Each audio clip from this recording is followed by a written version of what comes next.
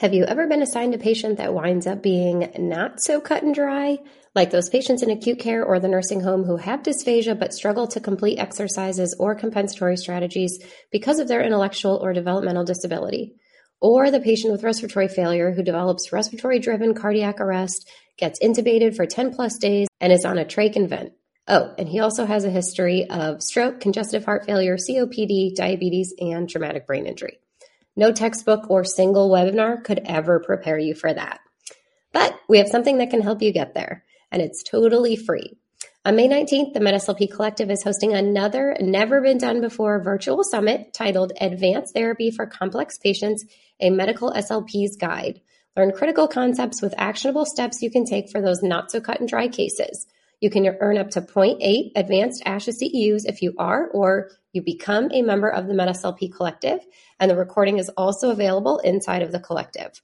Ready to scale your clinical skills? Go to medslpcollective.com/summit to register today.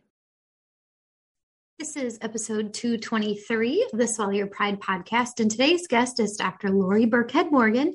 She's been a practicing SLP since 1994 in a variety of healthcare settings, including a level 1 trauma center, inpatient rehab, outpatient otolaryngology practice, and as medical school faculty conducting research, teaching, and maintaining a clinical practice. She earned a PhD in rehab sciences from the University of Florida in 2005, focusing on applying exercise science principles to communication and swallowing rehabilitation. During nearly 30 years of clinical and academic endeavors, she has developed an expertise in evaluation and treatment of medically complex patients. Dr. Burkhead Morgan is a sought-after speaker, presenting both domestically and internationally. She is a published author on the topic of dysphagia exercise science as it relates to dysphagia. She is best known for teaching clinicians how to bridge the gap between research and clinical application. And this is such a wonderful, wonderful interview. I hope you guys all enjoy this. But I wanted to do this episode to talk a little bit about a course that she's going to be teaching for MedSLP education. If you want to go to medslped.com, she is actually coming to St. Augustine, Florida on Friday, March 11th to do an 8-hour course on trach, vent, and respiratory compromise for SLPs.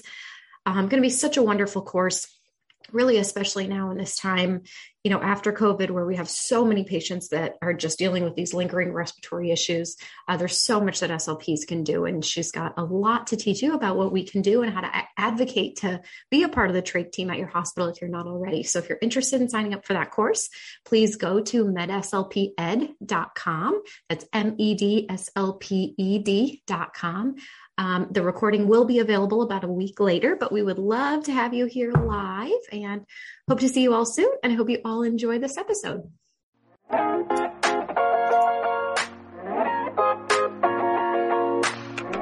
Welcome to the Swallow Your Pride podcast. I'm your host, Teresa Richard. I'm a board-certified specialist in swallowing and swallowing disorders, a mobile fees business owner, and founder of the MedSLP Collective. This podcast is all about delivering the latest evidence-based practice to medical SLPs everywhere. Whether you're a new clinician seeking tangible tools for treatment or a seasoned vet stuck in a rut, my goal is to help ditch the old school ways of the past that no longer serve you or your patients, to reinvigorate your passion for our field, to broaden your knowledge about our scope of practice, and to inspire you to practice at the top of your license. So if you're listening, I encourage you to swallow your pride, be open and willing to learn, because let's face it, your patients deserve that kind of care. With that, let's dive right in.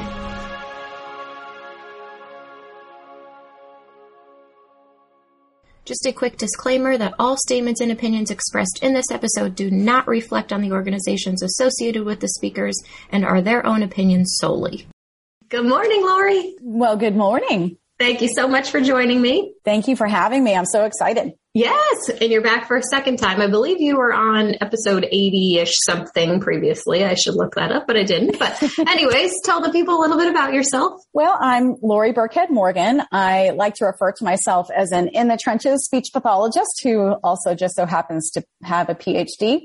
I am most interested in working with the critically ill patients or some of our more difficult cases like patients with head and neck cancer, on tracheostomy and who are, ventilator dependent. So a variety of diagnoses that are challenging or sort of my wheelhouse. Awesome. All right. What are we going to talk about today? Great question. All right. No. Well, I'm very excited about the course that I have coming up. Yes. I'm thrilled to be able to take a good deep dive into how to work with respiratory compromised patients, trach or vent dependent. And now we have this whole new diagnosis group of those that have had COVID, either currently have COVID or have had it and have lingering effects of that. So I'm really excited to be able to share this information that I know it doesn't really get covered, or very little, if at all, in graduate school. And yet now, again, because of these diagnosis groups or these diseases, advanced diseases, I just said that really weird.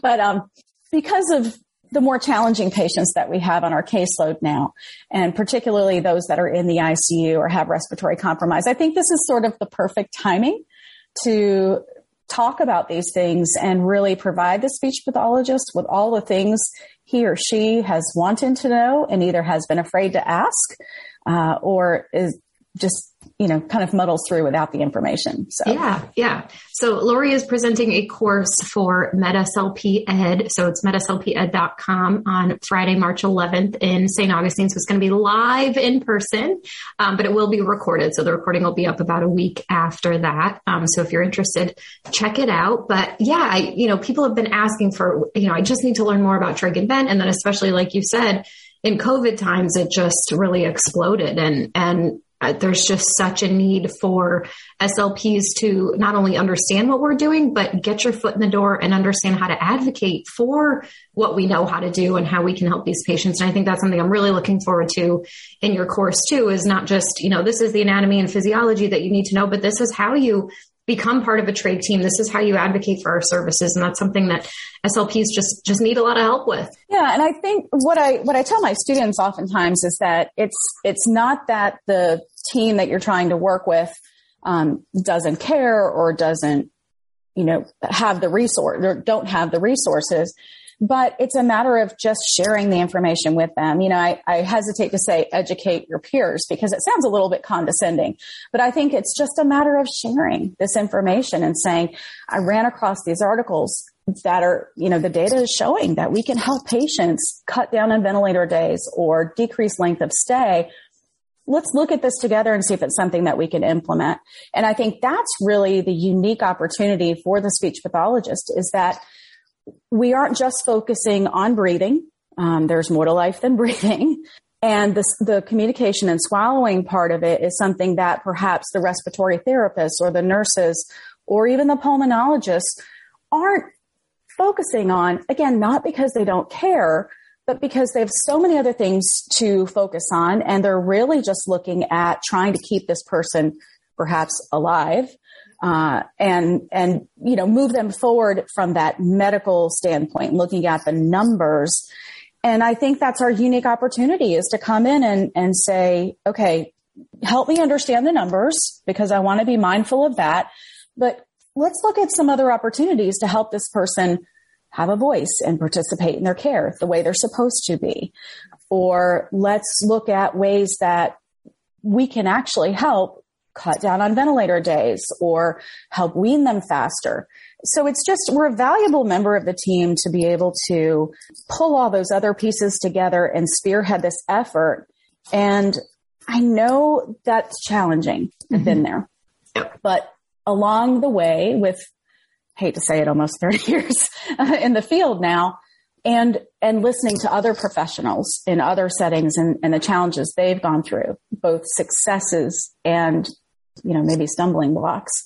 I think that there's some good information that I can help share to get therapists to be that voice for their patients and really help rally the team to move them forward. Yeah. I think what's so fascinating is, obviously you want to have a good respiratory team wherever you're working.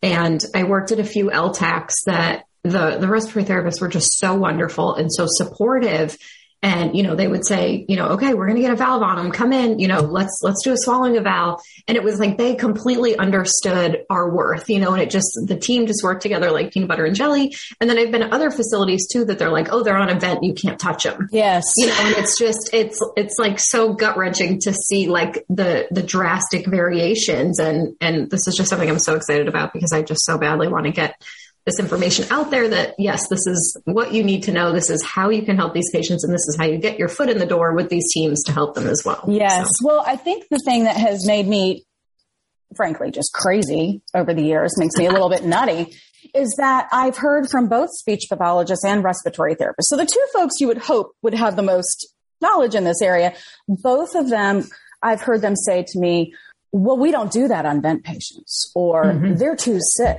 Yep.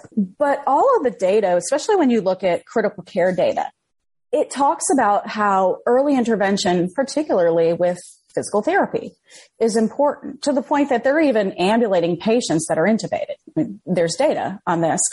And yet the upper airway musculature, important for airway protection, swallowing, and speaking, we kind of don't think about it because we don't see it, right? We see limbs. We see when someone can't toilet themselves, the burden of that.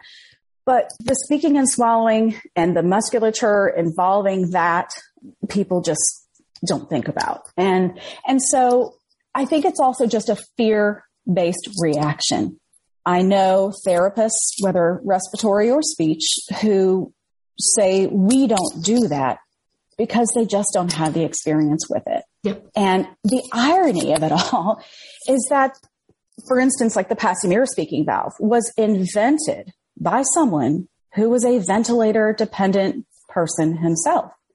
The speaking valve was intended, its original intent was to be used on vent-dependent patients. Interesting. Yeah. And then we've got people saying, oh, yeah, we use that, but it's not, we don't use it on the vent. Well, why? Because it's original intent. Yeah. It's original intent. Like we took so many steps backwards there. Right. And it's all fear-based. So it's either fear-based or it's lack of knowledge.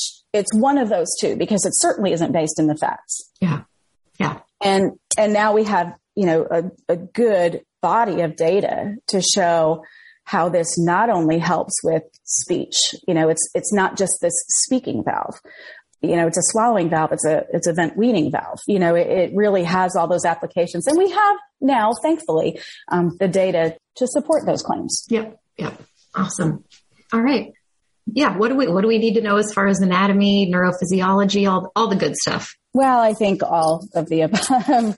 I always am a little bit amused when I step into my grad class and I say, well, we're going to blow through the first 3 hours of our class. We're going to blow through what should be a review of neuroanatomy of the speech and swallowing mechanism, which obviously includes the respiratory system, right? So speech and swallowing, really, we've always heard that speech is an overlaid function of the respiratory system, right? But swallowing really is too. So there's breathing, and then there's swallowing and talking. And yeah, when I start in on what ought to be a review at the graduate level, I get deer in the headlights. And it's funny because they usually are too afraid to say, oh, I don't know this, or, I really haven't learned this. But we delve in and we get it knocked out right out of the way, because right out of off the bat in the beginning, because if you can't understand the foundation, how are you going to understand everything built upon that? So we have the nervous system, we have the respiratory system, we have the way that those two things communicate with each other, and how the nervous system and the muscles communicate with each other, the intricacies of this amazing system with timing and overlaid function and shared neural substrate. Once we get that, then we can really understand moving on. And I think that just makes for a more inquisitive clinician who can then ask questions and answer questions based on those foundational principles. I think we can't really talk about speech and swallowing unless we understand everything that drives it to get to that endpoint of those functions. So I'm super excited, just to be able to provide that foundation that either people forgot or or just weren't taught and either didn't have the time to ask because now they're busy clinicians thrust into a situation where they have heavy caseloads. But so it's a time to step back, learn all of that, and then weave it into what does this even mean for my practice? Mm-hmm. Yeah. I think we have so many SLPs, and I know I'm guilty of this myself, so I'm not accusing anybody, but it's sort of like we just do things because that's the way we were taught to do things. We were taught to put a valve on this way and look for these different settings, and that's that. And to be honest, it was like when I first started doing it, I was like, I don't know why I'm doing that. I don't know what the underlying functions I'm really looking for. Like I learned so much from the respiratory therapists I worked with. And I'm so grateful for that because otherwise I don't know how I would have known what I was doing with these patients. I wouldn't have known, but it's so crystal clear that we just need maybe just a refresher if people never, but I think, some people that may have gone to grad school 20, 30 years ago, and now this is, much more common. They just might have never gotten this material. So yeah, and it's definitely more common, and we're going to see more and more of it because of COVID and other associated infections and, patients living longer and different exposures that we have now. So this is only going to become a bigger issue. But yeah, I agree that I think all of us who work intricately with trach and vent patients, I think it's probably 90% or more of us can trace it back to a respiratory therapist who took the time and had the inclination to work with us and to have that reciprocal education, because the RTs don't necessarily understand fully what we do. And I don't think there's any way we can really fully understand what the RTs do. And I can trace that back myself in my CF, working with respiratory therapists who were kind enough to teach me what they knew and then humble enough to see what I might be able to teach them. And I think that's really a unique relationship. But not everyone has access to that. So I'm hoping that I can maybe pass along what I was lucky enough to learn from other RTs and pulmonologists along the way. But yeah, we don't get that. Yeah. So talk a little bit, Lori, about sort of our role in the team. It's obviously we have a big role in just what we do individually, but I think on a much greater scale, I think a lot of what I tie a lot of career fulfillment for SLPs back to is feeling like a respected part of the team. Mm-hmm. And I think this is the perfect opportunity to show what we can do and to gain that respect. Yeah, for sure. I think it still is, speech pathologists still sort of have that reputation of, here comes the speech girl, or, guy. But here comes that person who's going to put your patient on thickened liquids, or they're going to ask them stupid questions. I mean, sorry, but I've been referred to as that. I think when we go in, I think first of all, we have to show a comprehension and an understanding of the severity or how sick these patients are that we're approaching and asking to do these strange things with. I've had respiratory therapists or nurses, upon first blush say, you know what, I'm just really trying to keep this patient alive. And they are overworked. They are understaffed. And sometimes it's easier for them if the patient isn't talking. Say that. But the nurses are overworked and understaffed. They're stressed. The same thing goes with respiratory therapists. I think most hospitals now are short on respiratory therapists also, and they're supposed to give breathing treatments at certain times and have to, they have a schedule that they have to adhere to. So to have someone come in and have this perception that, hey, I want to put a valve on, I want to take a chunk of time out of your day and go work with this patient on using their upper airway for voice or swallowing or whatever, airway management. Sometimes I think they think we don't get it, that they don't have time for this. I don't have time for that. When they're off the vent, then we'll deal with it.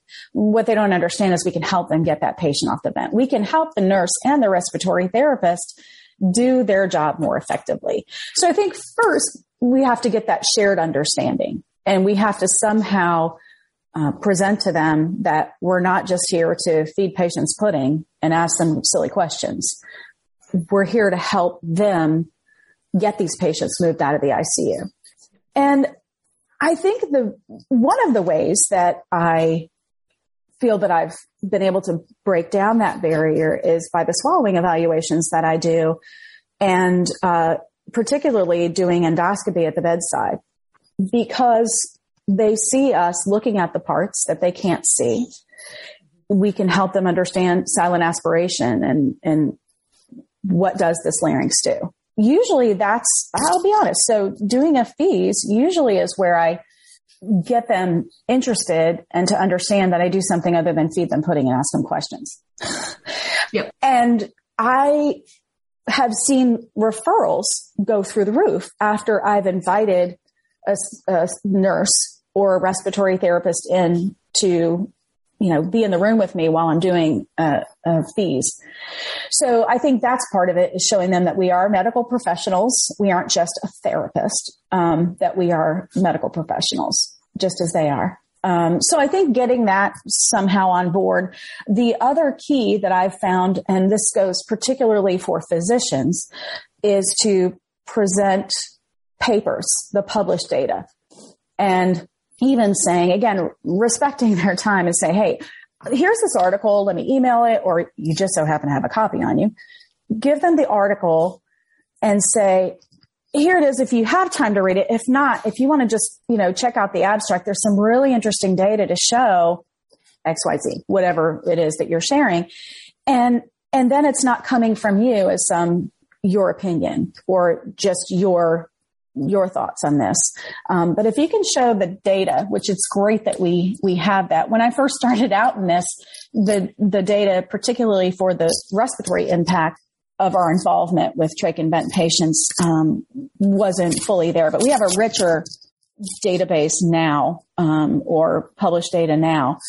So sharing that information. And I think really our role is to spearhead the trach team. Yeah. And the other part is to keep it going, because anything that you implement, if there's not a person motivated or identified as the leader or the go-to person, and if it's not consistently carried out, it will die.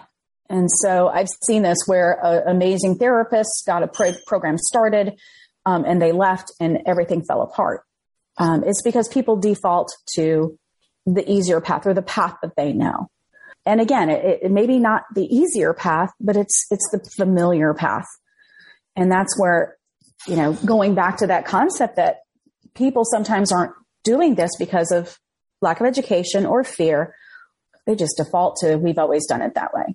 Can you talk a little bit about your paper that you wrote? It seems like quite a long time ago, but it's still very relevant. And so many SLPs still dig that paper up about why we should be involved with these teams. Yeah, sure. The first paper, the 2007 paper that I wrote on exercise and muscle function in the upper airway musculature. Yeah, that one. And then I did write an update that was published in the Perspectives, SIG 13 Perspectives. And I think the biggest take home from those publications of mine, I think, is just that we need to really understand the muscles that we work with. What drives the muscle, again, from a top-down perspective, knowing the neurology and neurophysiology and neuromuscular connections, understanding what happens both in conditioning and deconditioning. So these are things that physical therapists or occupational therapists learn and understand and apply clinically. And we as clinicians, dysphagia clinicians, are told, well, exercise these muscles. But we've never really learned what is exercise, how do these muscles respond to exercise or lack thereof. So I'm happy people are really still using those publications to gain knowledge in that area, because I think it really is foundational. If we're doing exercise treatment, we need to understand exercise. I think also the challenge for us is that as the years have gone on since I published that paper back in 2007, we've started to learn more about how this unique musculature that we deal with has similarities, but also some pretty big differences from skeletal limb musculature, which is, what the PTs and OTs learn about.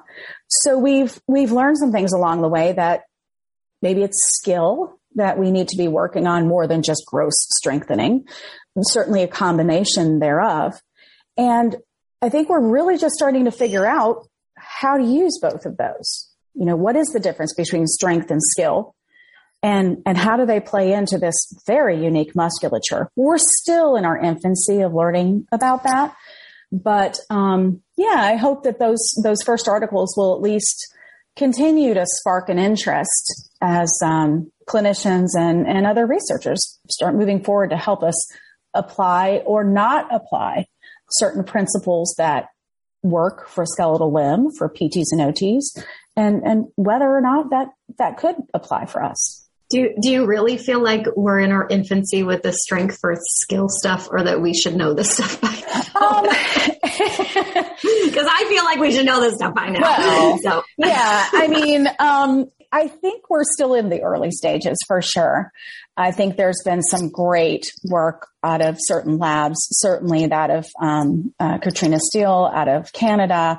Maggie Lee Huckabee is doing amazing work out of New Zealand, and also the McNeil dysphagia program, I think also is really fantastic. So we do have some researchers actively working on how to apply these principles. I think we're still pretty early on, but I do think it should be basic knowledge that we have to understand the principles of neuroplasticity, specifically specificity, and knowing that tongue wagging exercises aren't going to get you anything but better at tongue wagging exercises. We have been exposed to this concept for decades, really. Early work by Jay Rosenbeck in dysarthria. He showed that, doing tongue wagging exercises really don't improve speech intelligibility. And there have been plenty of others who've done this work too. So we've known about this concept. I think it's just people, I don't know. I can't say people because it was me too, coming out of grad school. I did what my preceptors told me because they were my preceptors. And it wasn't until I sort of stopped in my CF really, and where I was an independent clinician for the most part. And I had to think, why exactly am I doing this? And I do encourage my students to always question, which backfires sometimes because they ask me questions in class. Sometimes I'm like, wow. Shoot, yeah. But it's amazing. I love that. And I do encourage clinicians to either question themselves. If they can't provide themselves an answer, find it. Yeah. Ask someone, or better yet, really go to the literature and see what you can find. And that means even going outside of our literature. And that's what I've done with my career. And that's why I sort of felt like I had to go back for a PhD. I really didn't want to, frankly. How long did you work before you did that? Almost 10 years. Yeah. Almost 10 years. And I think it got to the point where I was like, I can't keep going with all these questions I have in my mind. I need to find the answers if no one else is going to. And it forced me. And so my PhD is actually in rehabilitation science, from the University of Florida. And I worked, hand in hand with exercise physiology. I had an OT, and a respiratory, physiologist on my dissertation committee as well. Oh, cool. As well as speech pathologists. Yeah. But I think that's the key too, because we don't have all the answers and we're still trying to figure it out.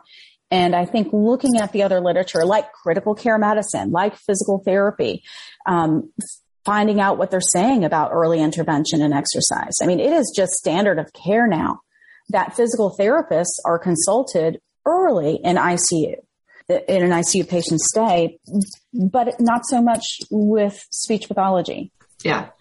I think it wasn't until, maybe like 5 years out of grad school for me that it really hit me that there's a lot to this exercise science piece that we get zero education on. And I sort of couldn't believe it until I became like such good friends with the PTs and OTs that I worked with. And I sort of was like humiliated because they knew all this stuff. And I felt like I should have known all of it, the way that we were working together. Yeah. And I think that was sort of just like a driver for me to get to know, more information about that. And I'm sure obviously that was the impetus for your PhD, but I still think there's just such a lack of knowledge around that this should be a much bigger piece to the puzzle for SLPs to know. Absolutely. That is exactly what drove me, is that my colleagues working in rehabilitation had this base of knowledge and I did not. So yeah, that definitely was it. I think it's really opened a door in our field to have us start thinking about this more critically and more thoroughly. So I hope grad programs will start incorporating those concepts into their classes. I do it in my dysphagia class, but hopefully in other areas. I know motor speech could definitely, this could be these exercise principles and principles of neuroplasticity really should be injected into all of our education. So that's why I feel so strongly that before we talk about anything, that foundation has to be laid. Yeah. So, okay. So let's get into a little bit more of like the nitty gritty of, respiratory physiology. I think, we've sort of talked about why we need to know all this stuff and what our role is. And I really would just like to get into explaining some of it now. Okay. Well, if you have a couple hours. Yes, we do. Well, we will go for it. We will at the course. So yes. At the course, I'll really get into the nitty gritty of how the signal travels from the brain, what areas of the brain and those that are shared with swallowing drive the respiratory system. So I think it's a little more detailed than we can talk about here.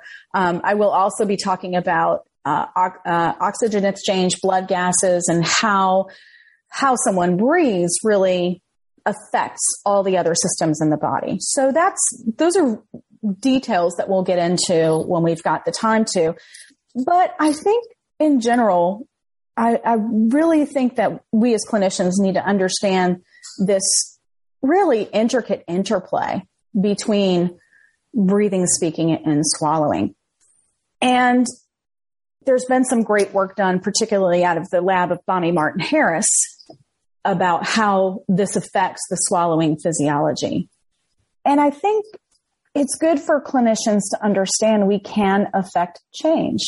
So there's been some work to show that the simple retraining of respiration with breathing can make a difference on swallowing physiology. But I think we also need to know that it's our role to work on strengthening the respiratory muscles. So the internal intercostals, the abdominal muscles that help produce forceful cough or loud voice, that we can affect change there also. So by doing that and working on that end organ of the muscles and the lungs, particularly the muscles that drive the lungs, that we can then have an effect on what's happening in the brain, which is the whole point of what we do as rehabilitation specialists. We provide opportunity for therapeutic movement or functional movement that causes the muscles and the neurologic system to adapt to this increased demand that we're doing. And so if a patient is unable to participate in the swallowing exercises you want them to do, a great place to start is with the respiratory muscles. So strengthening for cough redirection, strengthening for voice production, and then also strengthening and maybe more importantly, coordination during swallowing. Yeah. Awesome. Well, thank you. I will say this too. I think even when I was a student clinician, we utilized tapping into the respiratory system at least a little bit. I remember asking patients to blow cotton balls across the table with a straw or blowing up balloons. Again, a little bit more resistance. So I think there's been sort of a nod to us working with the respiratory system in some way. I think what's great in recent years is how we're learning more about how to do it in a more measurable, evidence-based way. Yep. And to challenge our patients, because again, the default is, oh, they're sick, we can't work with them. Or, I'm sorry, speech pathologist, our patients are too sick for your intervention yet. And I think now it's great to have the data to show, no, we really actually need to get in there and start challenging them, because if not, they're going to continue to decondition, which affects not only the muscles, but the nervous system. And even if we go in and start some simple tasks, it's a known fact that if physical therapists go in and at least start range of motion exercises with these ICU patients, that there is a benefit to that. And I think that we as speech pathologists have some range of motion, if you will, exercises, which could be, let's just get them using their upper airway again. Yeah. Activating those muscles for secretion management. Just activating the muscles, period, from a sensory standpoint. And then once that starts to happen and we're sort of waking up that system, then we can start working on voicing and swallowing and other things. But we have range of motion exercises to offer the trach and vent dependent patient. We've just not thought about it. And I think we've not understood our value in offering these upper airway range of motion exercises, if you will. And I'm not talking tongue wagging exercises. I'm talking breathing, coughing, swallowing their saliva, resensitizing the upper airway. All of that are what I would consider those important, I dare say simple but important functions, just like a physical therapist is going in and doing passive range of motion. Yep. It gets the ball rolling. Yeah. I think we learned, I feel like we learned so much about that, like in voice disorders in grad school. And we just didn't really learn about the respiratory crossover with, swallowing. It was, you have to breathe in order to swallow. We all heard that, but I just don't think we really understood the deep, exercise physiology involved in the respiratory system that affected swallowing as much as, we talk about now, which is wonderful. So, yeah. So I think that our field has taken a step toward understanding this multi-system contribution to speech and swallowing. It went from, we were talking about muscles and we were talking about neuroplasticity. And now I think we need to talk about how we can start working with the respiratory system. Yeah. Yeah. Unfortunately, I think speech pathology has been looked at as only a rehabilitative service, but we have the power to get in there early with our sickest patients who need us the most to help stave off the severity of their disorders, so that when they do come to the point of rehabilitative activities, they're not as severe as they could have been, or we help them get there faster, so that rehabilitation efforts happen earlier.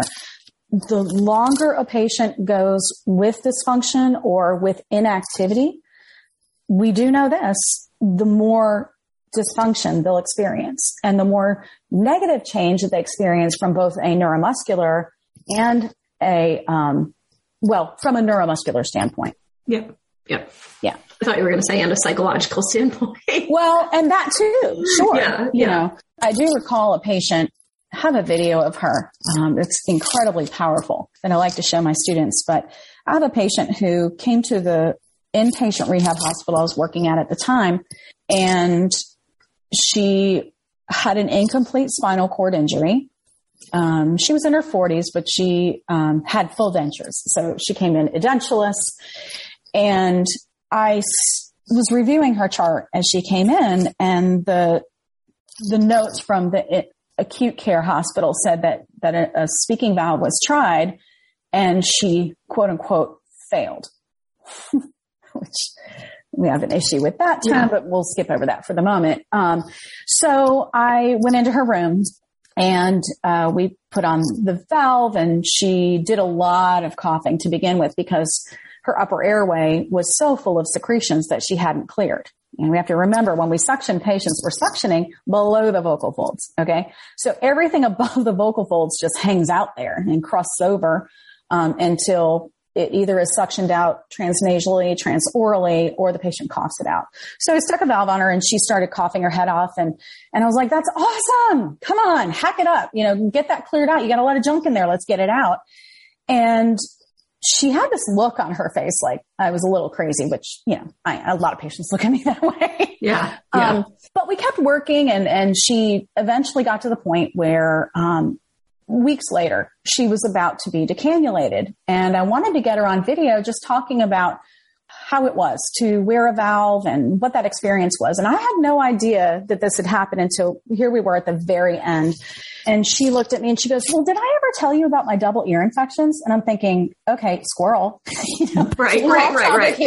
Yeah. And I was like, no, tell me about your double ear infections as I'm, getting everything set up. Yeah. And she goes, yeah. So when I first got here, I don't know if you know it, but I had double ear infections. When I was in the acute care hospital, I was on that bed that turns side to side. So she was spinal cord injured. She was on the bed that rotates to help prevent pressure ulcers. And she said, yeah, I cried a lot, so much so that the tears went into both ears. And as they turned my bed, my ears, had tears in them, were wet all the time. And I was like, I'm so sorry. And she said, well, you want to know why? She said, it's because I couldn't talk. And she said, I don't have teeth. And she was really cute. She goes, evidently they don't teach nurses how to read lips in school. Well, but she said, but I know that I didn't have my teeth and it was probably hard to understand me being able to mouth things. And she said, I would blink once for yes and two for no. And then on next shift, I would blink once for no and two for yes.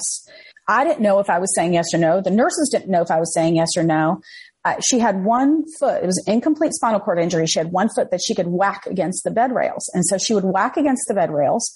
The nurses would come in and couldn't understand what she was trying to communicate. And so they left. And she went, however long she was in the ICU with this inability to communicate, cognitively fully intact, relatively young woman. And she said, so I ended up here with a double ear infection. That really hit home with me. Yeah. And the other thing she mentioned to me, she was like, it really made me feel better when you told me it's okay to cough. Come on, hack it up. Yeah. Because the reason she was documented as failing her speaking valve trials in the ICU is because, according to her story, as soon as the patient coughed, the speech pathologist removed it and said, oh, I'm sorry, you're not tolerating, which is, unfortunately, that's one of the best things the patient could do. She's engaging her vocal folds. She's clearing her upper airway. And so again, lack of knowledge or maybe lack of training or perhaps fear. I don't know what drove that therapist to pull it off as soon as she coughed. Probably one of those things. But wow, it had a huge impact on her mental well-being. So that's a story that always stuck with me. Yeah. Yeah. That's amazing. I think you shared another story too with Lauren, I think, when we were working on all your materials for the course.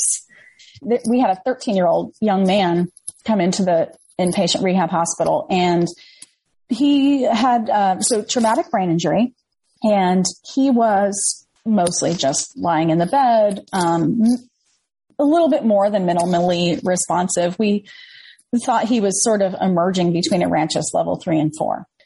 And so he had a tracheostomy tube and wasn't, didn't have a valve on. So I put a valve on him and we started, and he did get some upper airway, some vocalization, some good upper airway movement, but he wasn't really engaging with me and responding to my attempts to get him to vocalize more, communicate. So I had a fantastic PT and OT. It was a great hospital, Shands Rehab Hospital in Gainesville. But we had a great PT and OT who we loved to do co-treats together. And so we decided it would maybe be fruitful to co-treat this young man who wasn't really responding too much, but could tolerate the valve. So I put the valve on. He was not vent dependent. It was trach only. And they started doing some supported sitting exercises and got him and moving. And once he started moving, he looked like he was starting to wake up. So tried to get him to talk a little bit. And he started making some some vocalizations. Toward the end of the session, and frankly, this was probably the best speech pathology session I ever did, but I didn't really I wasn't super actively involved. I was behind the camera watching this, and the OT and the PT were asking him questions as they were moving him around and stimulating him. And he was doing the supported sitting, and they were working on sitting balance. They were saying, "Hey, so-and-so, do you like football or baseball?" And it was something he was interested in. And so this very soft voice came out, "Football." And then they started asking him more involved questions, like orientation questions. So this kid that we thought was probably not having a lot of cognitive activity going on was oriented, could talk about baseball, and it was a soft voice. They were short phrases, but this gave us a window into his cognition that had we not put that speaking valve on during his physical stimulation, probably would have never known.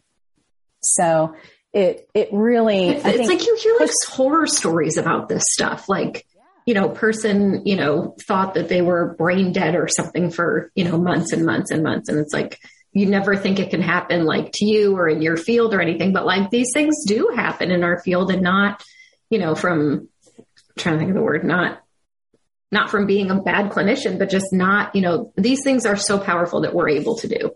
Mm-hmm.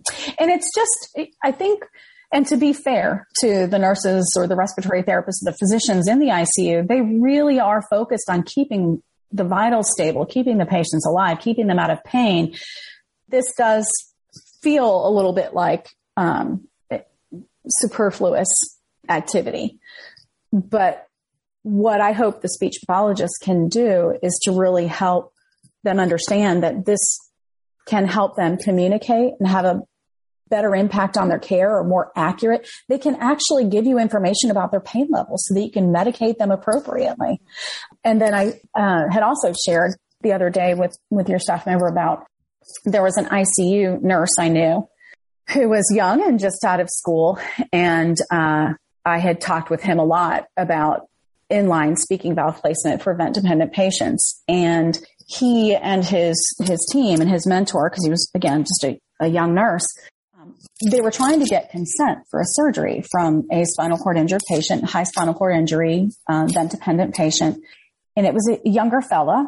And they were using the eye blinks to try to get a yes or no response to get consent for surgery. Mm-hmm. And this young nurse said, "Well, I don't know if that really is clear. Can we just try putting a speaking valve on him?" So at this point, they had determined from the best information they could gather with eye blinks that they were going to move forward with a surgery. When they put the speaking valve on this patient, and he actually was able to get a weak but audible voice out, he said he didn't want the surgery. Yeah. And so that young nurse changed the trajectory and allowed for this patient to have that basic human right of determining what they want to have done to them or not. Yep. Yeah. I think I got nothing, Lori. That was and just as a side, that was my ex-husband. No, yeah, good guy, Yeah. We're divorced, but good guy. And so grateful that as a young nurse, he had the balls. Yeah. You're not going to put that on there, are you? But yeah, he had the balls to stand up and say, "Can we just try this?" And thankfully, they were open to the suggestion of this young nurse.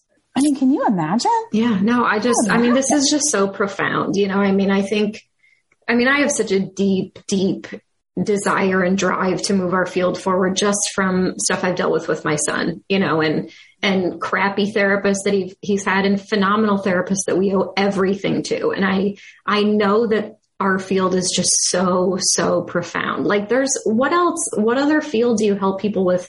Speaking and eating, like two of the most impactful things that you can do every day. So I think, I get so frustrated when, of course our field has burnout. I'm not denying that at all. Of course there's negative things that happen, but I think there's so much of a bigger picture here. And I just want to help SLPs realize that, it might be tough. It might be tough to assemble a trach team, and it's going to be tough to, learn this knowledge. And, nobody wants to go back to school or learn extensive medical knowledge when they're 40 years old. But the reality is, like, this is life-changing work that you are capable of doing if you just put a little bit of time into it. And, there's so many SLPs out there that want to help people, or that want to help our colleagues, advance our field some more. And I think, your stories obviously show just how profound it really, truly is. And I can't wait for you to teach everybody how to do it now. Yeah. Well, so, I'm excited to share what